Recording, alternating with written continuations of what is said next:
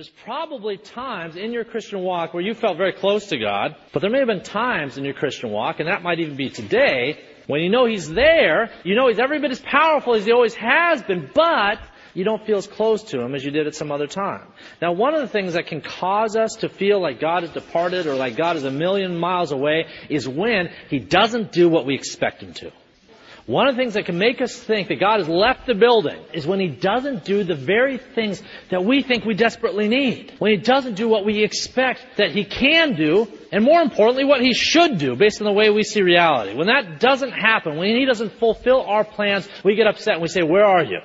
When God acts in a way that differs from our desires, when He acts in a way that differs from our plans, it can feel like a rift has opened between Him and us. When He doesn't follow our script, so to speak, we might wonder, why has your disposition changed?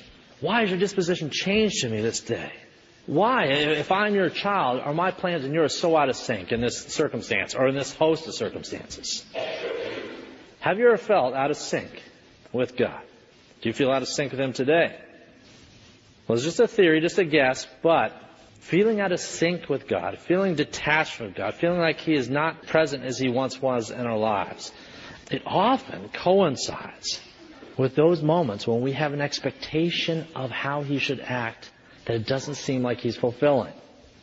At 1 Kings 18, this is the case.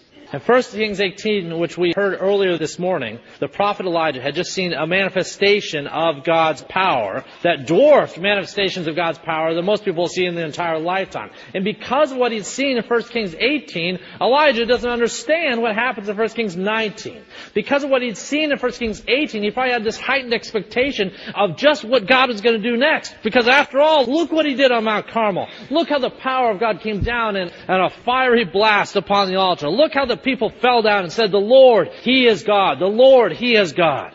Elijah saw this with his own eyes, and he rightfully concluded that, wow, God is in charge. God is every bit as able to fulfill all the prayers I've always thought He had. Elijah's faith was validated 1,000 times fold via what he saw. And so he expected that train would just keep on rolling. After all, why not? He expected that this was the seed, this was the spark, that revival and reformation were immediately going to follow. For after all, look what God did. Now, would that have been a reasonable expectation based on what Elijah saw, the power of God on Mount Carmel? Yeah, that's probably the expectation any of us would have had. However, God's ways are not our ways, and His thoughts are not our thoughts. As far as the heavens are above the earth, are His ways above our ways, and His thoughts above our thoughts. And because of that, you can't outthink and you can't outguess what God is going to do next.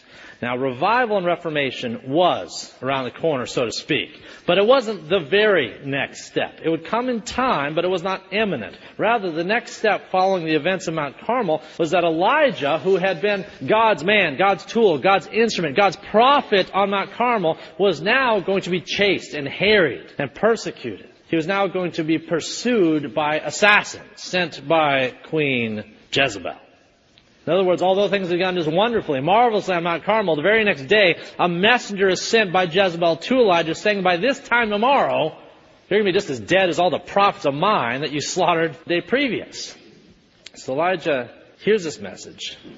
This message tells him that he's a dead man walking. And so he feels compelled by his circumstances to run. We alluded to this a little bit earlier, but have you felt like your life is on a yo-yo string? There's great highs and there's great lows. In 24 hours, Elijah had experienced some serious highs and some serious lows. 1 minute, everything was going just perfectly. His job as a prophet had found its high point, and he thought things were only going to get better. And the next minute, life seemed to be falling apart. And when things fell apart, especially coming on the heels of such a victory, this hurt Elijah. It confused Elijah, frustrated Elijah. He knew God was no less good, and God was no less loving, and God was no less powerful than He was the day previous. So he couldn't understand. He couldn't understand how a good and a loving and a powerful God that had shown and manifested that power so greatly the day previous would allow such hideous circumstances to befall him, as being chased by the minions, the assassins of Queen Jezebel, back into the very wilderness that he'd spent so many years previous. That hurt Elijah. He was frustrated.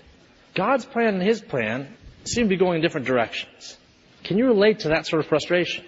Can you relate to asking, God, what in the world are you doing in my life? I know you're on the throne. I know you're good and loving. Why does this happen? Why do I have this issue going on in my life? With that said, let's consider Elijah's prayer. Elijah's prayer to God in this moment, this hour of frustration and fear. And then let's consider God's gracious and merciful response. If you would, let's look at verses 1 through 4 once again, then we'll just kind of work our way through the passage. Okay, verses 1 through 4. And Ahab told Jezebel all that Elijah had done. So Ahab goes and tells Jezebel what Elijah has done and how all the prophets have been slaughtered. Ahab told Jezebel all that Elijah had done and how he'd executed all the prophets with the sword. Then Jezebel sent a messenger to Elijah saying, so let the gods do to me, notice she uses the plural here, so let the gods do to me, and more also, if I do not make your life as the life of one of them, meaning one of these corpses, by tomorrow about this time. And when Elijah saw that, he arose, and he ran for his life. And he went to Beersheba, which belongs to Judah, and he left his servant there. But he himself went a day's journey into the wilderness. And he came and he sat down under a broom tree. And he prayed that he might die. And he said, it is enough. Now, Lord, take my life, for I am no better than my fathers. Now, as we noted earlier, the events that had previously taken place on Mount Carmel was so significant that if you were Elijah, you might have expected big changes to take place as a result. Elijah might have expected, for example, a revolution. The people of Israel had just said, the Lord is God, the Lord is God. That he might have expected a revolution to take place against the wicked king and the wicked queen. At the very least, he might have expected that the king and queen would have been so unnerved by what had happened that they would have been scared, frankly, of messing with the God of Israel or messing with his prophets, of messing with Elijah. Well, King Ahab may have been scared. There's reason to think that he was perhaps startled by all this, but Jezebel was apparently not.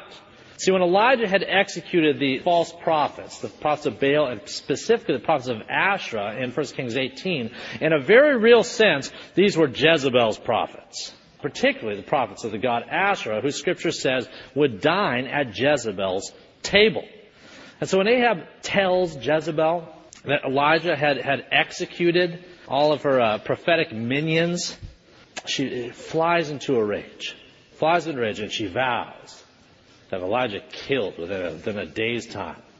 Now, what does Elijah do when he hears this? Well, Scripture is going to tell us he ran. The question we should ask is why?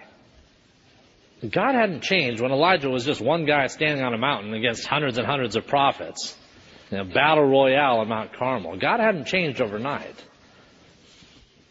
Elijah ran. Again, the question is why? Well, we'll get into that in a moment. Verse 3 says, he ran and he fled for his life.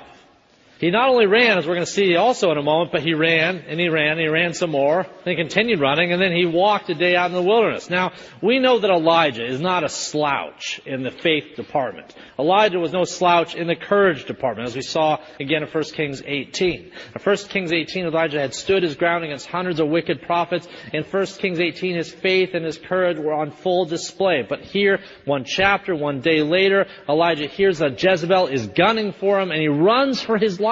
This man of faith, this man of virtue, this man who mocked the other prophets, this man who sat under a tree and mocked the prophets of Baal and Asherah, this man who stood up against all of them. On this particular day, this next day, he runs for his life when he gets this message that Jezebel is sending assassins to kill him. And not only does he run, but he leaves the kingdom altogether. You have to notice that in the text here. He travels from the northern kingdom of Israel to the southern kingdom of Israel. And not only does he go to the southern kingdom of Israel, but he goes to the southernmost part of the kingdom of Judah, And when he gets there, this is a town called Beersheba, on the southernmost part of the kingdom of Judah. He gets to Beersheba. Verse 4 says that he goes even one more day by himself. He goes out into the wilderness. He lays down under a tree, and he begs for death. To put it mildly, Elijah traveled some significant distance, and the end result was a tree he curled up in under a ball and desired to perish. Given the faith that Elijah is known for, given the sort of faith and courage demonstrated on Mount Carmel, this is a surprising turn of events. Elijah was probably, amongst all his peers, the last guy that you'd expect to find curled up under a tree, asking God to just let him die. As a side note, that demonstrates we're all men of flesh and blood. When you open up the pages of Scripture, there are some great and godly men and women in this book, but they're men and women of flesh and blood. We don't worship David, we don't worship Elijah, we don't worship Paul, because they were like us. They're prone to our weaknesses. In any case, Elijah's circumstances compelled him to retreat to this place, in this position, and to beg for death. Now, earlier we noted that when people feel the most estranged or detached from God, it's in those moments, typically, when God has not done, or it doesn't seem like He's going to do, what someone thinks that they desperately need. When God doesn't do what we hope or what we expect, that's when we feel most estranged from Him. It would be true in any relationship. In a marriage, it's the same way. When our spouses don't do what we hope or expect that they should, we feel estranged from them. Now, I would submit that that's the primary reason for Elijah's despair. After living in isolation as long as he did and serving God as faithfully as he had, he expected God to bring about a different outcome than God did, at least at this moment. And he didn't. Of all the things he didn't expect, he did not expect to be pursued by God's enemies once again. He'd been there. He'd done that. He knew what that was all about, and he hated every moment of that experience. God provided for him. God kept him alive, and he was blessed by that. God encouraged his heart throughout it. But he didn't want to go back to that. And here he'd had this great moment on Mount Carmel. Everything had gone so swimmingly, so marvelously, so wonderfully. And now, the very next day, assassins are driving him away. At least he felt compelled to flee from them.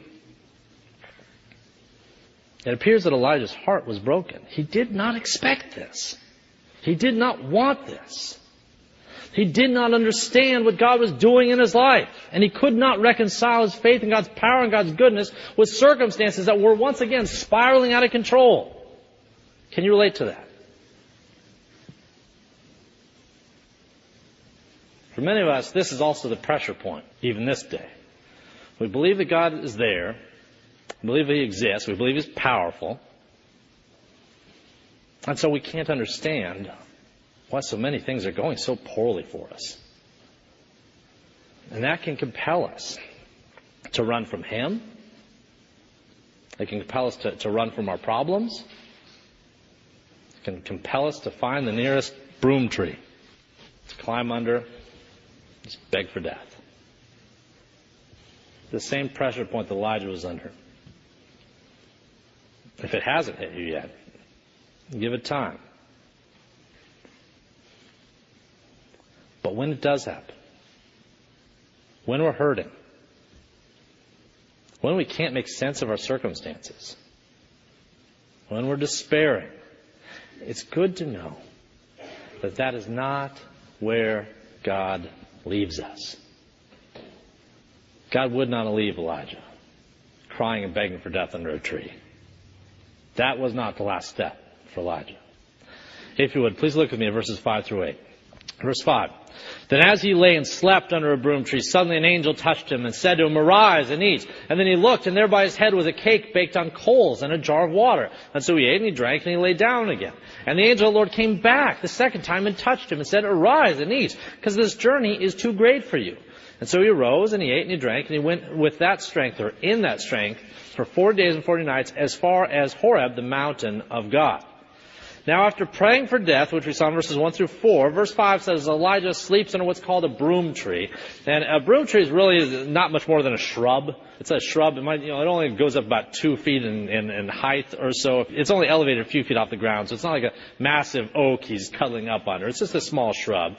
But 2 times during the night, an angel comes to visit him and to encourage him and to provide for him, provide some food and some water. Now, although we don't know exactly how Elijah interpreted this angelic visit, we do know that it succeeded in its purpose. It succeeded in reviving his spirits and his strength, so that he's able to travel another 40 days to Sinai, which is called by an ancient name Horeb in this text. In Elijah's darkest hour, when Elijah's crying under a tree, God sent a ministering spirit. God sent an angel to revive him, to refresh him. You know, when life has grown particularly dark for you, when the ground is just shaking beneath your feet, as you look back at those times when that's happened, has God not sent an encouraging word or some other form of aid into that darkness? See, God is not indifferent when we're crying. He's not indifferent to our hardships. He's not indifferent to our tears. And in our dark hours, He often sends us help, whether it's a friend, whether it's a spouse, whether it's a saint, whether it's a sermon, whether it's an angel from on high, one of the heavenly hosts. He sends us that which we need to take that next step, to get out from under the tree. We may not know what steps 2 through 10 are going to be, but He strengthens us to take that next step and have faith that although the horizon we can see is sometimes 2 inches in front of our nose, the God of infinite horizons will lead us, will carry us going forward. God was sensitive to what Elijah was going through. God was sensitive to Elijah's distress. He is sensitive to our distress as well. He is intimately concerned when we're crying out, when we're hurting. He's not just staring at us, wondering what we're going to do next. He is actively aiding, actively assisting. Even right now, what is the Son doing in heaven this very moment? Sitting at the right hand of the Father, interceding for the saints. Whispering into the ears of the Father the needs of a Tom, of a Harvey, of an Anna, of a Jason. God is not indifferent. With that said, let's look at now verses 9 through 14. And there he went into a cave and spent the night in that place. And behold, the word of the Lord came to him, and he said to him, "What are you doing here, Elijah?" And so he said, "I have been very zealous for the Lord God of hosts. For the children of Israel have forsaken your covenant. They tore down your altars. They killed your prophets with the sword, and I alone am left, only me, and they seek my life." And God said, "Go up, stand on the mountain before the Lord." And behold, the Lord passed by. And a great and a strong wind tore into the mountains and broke the rocks in pieces before the Lord. But the Lord was not in the wind. And after the wind, an earthquake, but the Lord was not in the earthquake. And after the earthquake, a fire, but the Lord was not in the fire. And after the fire, a small, still voice. And so it was when Elijah heard it, that he wrapped his face in his mantle and went out and stood in the entrance of the cave. And suddenly a voice came to him and said, "What are you doing here, Elijah?" And he said, I have been very zealous for the Lord God of hosts, because the children of Israel have broken your covenant. They tore down your altars. They killed your prophets with the sword. And I alone am left. And now they seek my life. Now, a number of weeks have gone by since Elijah had first run from Jezebel. And every day, Elijah must ask God some variation of this question. Why me? Why is this happening? What is your plan? Regardless of what Elijah's questions may have been, God's answer didn't come right away. I want you to notice that. God didn't come to speak to Elijah on day 1 or day 2 or day 3 or day 4. Now, it's not to say God wasn't there. It's not to say God wasn't present. It's not to say God wasn't ministering to Elijah. But any answer to the questions that Elijah had didn't come the moment that the hurt came. Be sensitive to that. You might be going through something. You might be wondering what the deal is. Why is this happening? What's going on? Well, you may not find out today or tomorrow or the next day. Elijah found out, and certainly now he knows even more. But God's answers to whatever Elijah's questions may have been throughout all these days of this journey, God's answers didn't come right away. Sometimes God allows situations to come to a head, or He'll wait until we expend all of our rebellion or our upset energy before He responds. Whatever the case is, in verse 9, the word of the Lord finally comes to Elijah, asking the simple question, what are you doing here? What are you doing here, Elijah? Now, like any question that God asks of man, God knows the answer before He asks it. God knew the answer to this question, but asking the question was a way of drawing out of Elijah his motivations. God asking Elijah a question was a way of drawing out from Elijah what his purpose was, what he was doing, why he was there. Now, when Elijah had first run from Jezebel and her assassins, you notice there was no sign in that text in verses 1 through 4 that Elijah stopped, that he heard the messenger, that he heard that he was doomed, and that he stopped and prayed. There was no sign of that in the text. Furthermore, there was no sign that God told him to run at that point. In no way, in all these verses, does Scripture ever validate Elijah's decision to run. In no way does Scripture validate Elijah's decision to flee. Instead, Elijah simply heard that he was in danger and he hit the bricks. And when God asked Elijah in these verses in 9 through 14, what is he doing here? Elijah, what are you doing here? This seems to suggest that running away was never God's intent for Elijah. Now, how many wills are there in God? 2 wills. There's God's will of decree and God's will of precept. His will of decree is the decree by which he forms the end from the beginning. His will of decree is his imminent counsel and purposes. He declares and fashions and forms our days before we ever walk in them. He decrees all things. His will of decree you cannot violate. No matter how powerful is Satan, no matter how powerful his adversary may be, he can never once cause God's decree to be upended. If that's true, then we can't either. We cannot in any way cause God's will of decree to be unrooted or changed. Now, God's will of precept is the will by which he prescribes certain behaviors to us. When he tells us don't sin. Now, we violate that all the time when we do sin. God tells us all manner of things in his will of precept and his prescriptive will to us that we do violate, that we do turn from.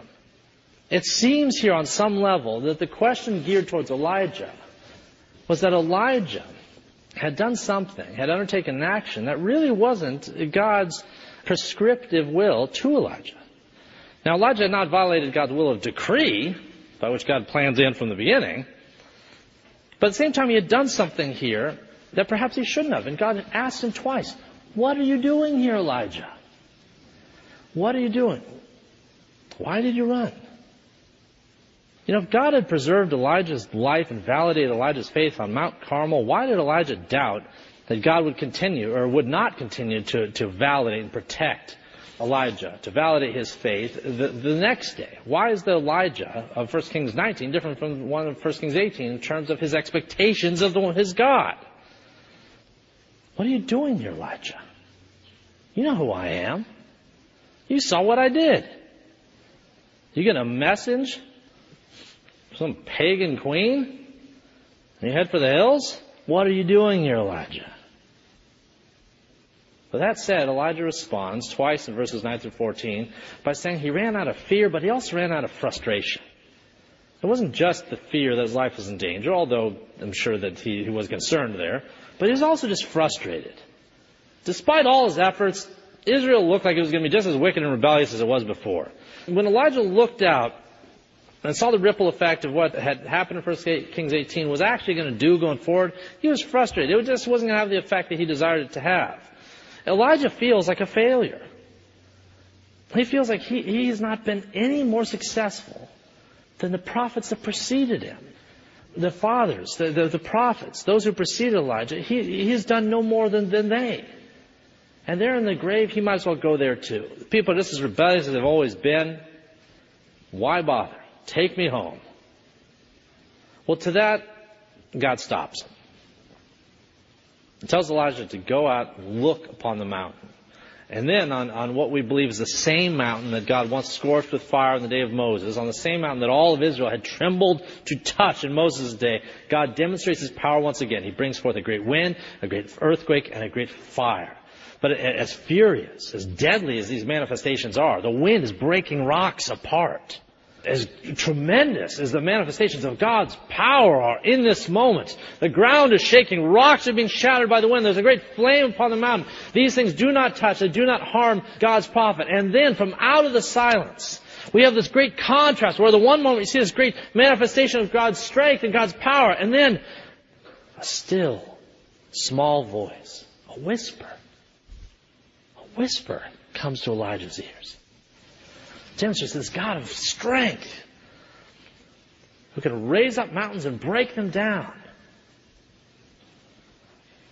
It's also the God of intimate concern for hurting hearts.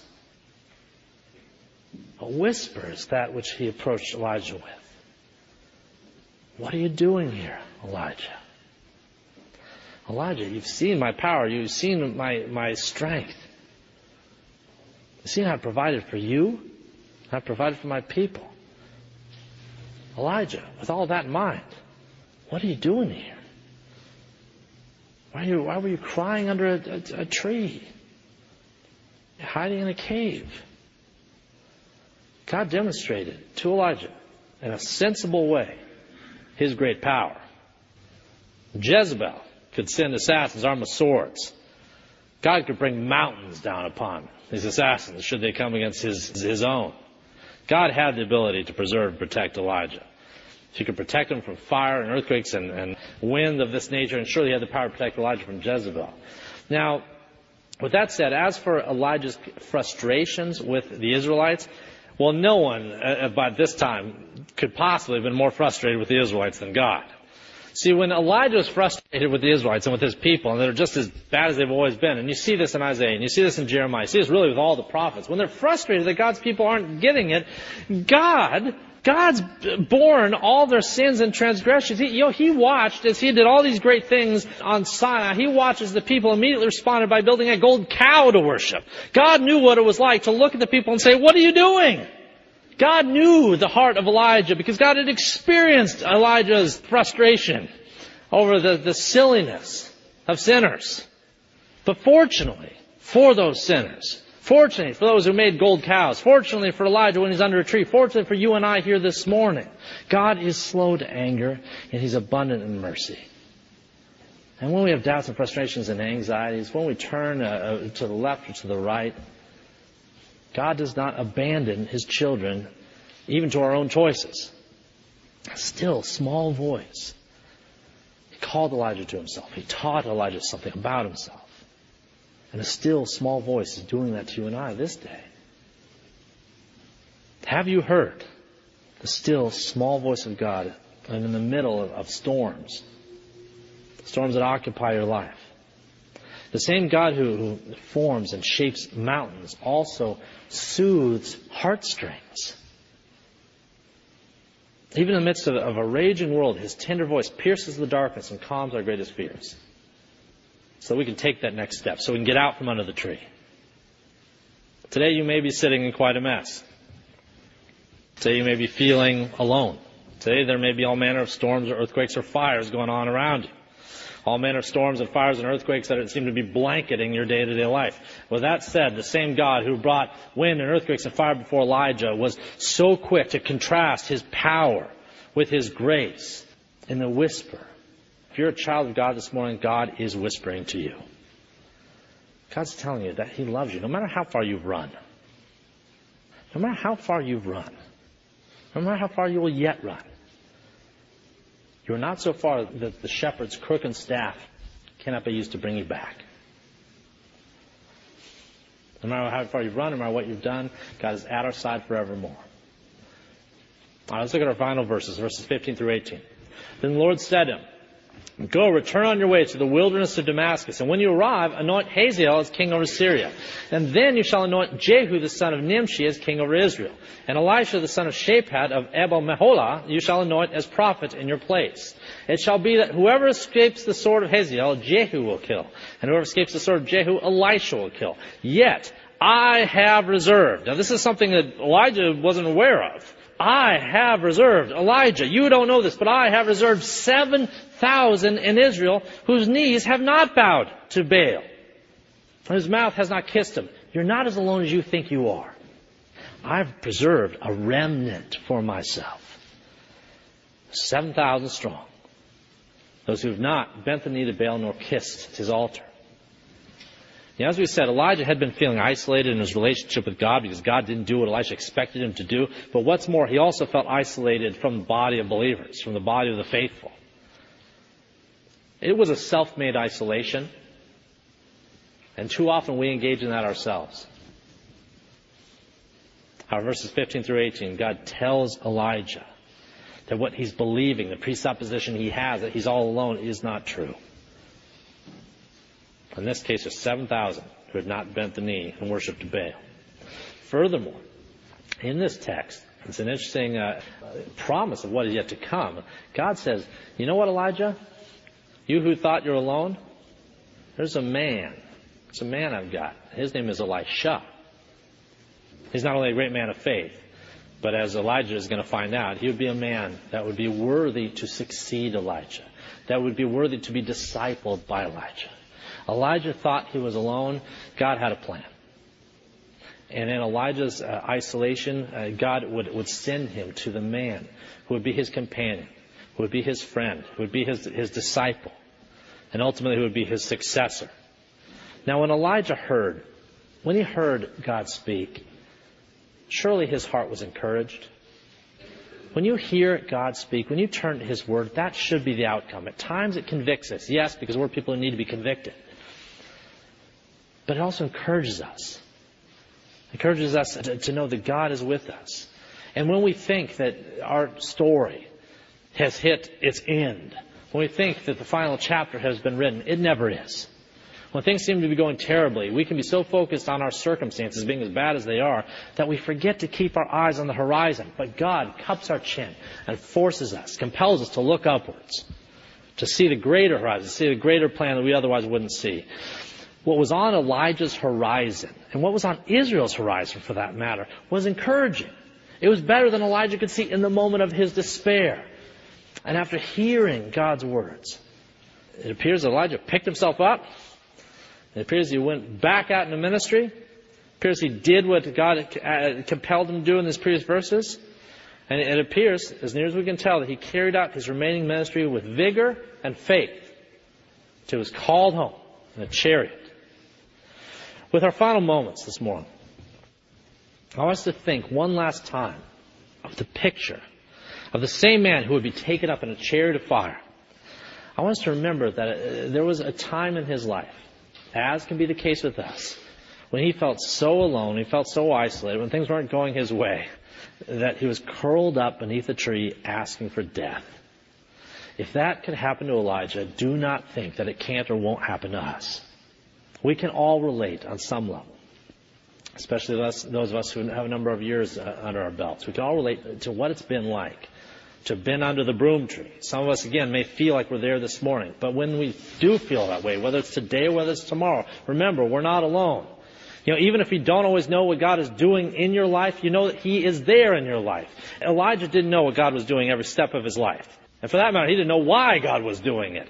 But he didn't have to know what God was doing. He just needed to know that God was there, that God was with him. In your current circumstances, God may He may not tell you the outcome of everything that's on your plate. He may not tell you the outcome of all those things that you're so concerned about this very day. But He will tell you that you're not alone when you face them. Do you not hear in this text a still small voice whispering to you in the midst of whatever you're going through? The God who has ordained your circumstances from eternity past has also ordained His presence in your life today, tomorrow, and the next. And that is a comfort. If you're under that tree, step out. Let's pray. If you'd like to check out additional recordings or videos by Dr. Toby Holt, please visit our website at fpcgulfport.org. And if you're on the Gulf Coast, come join us at 11 a.m. Sundays at First Presbyterian Church of Gulfport, Mississippi.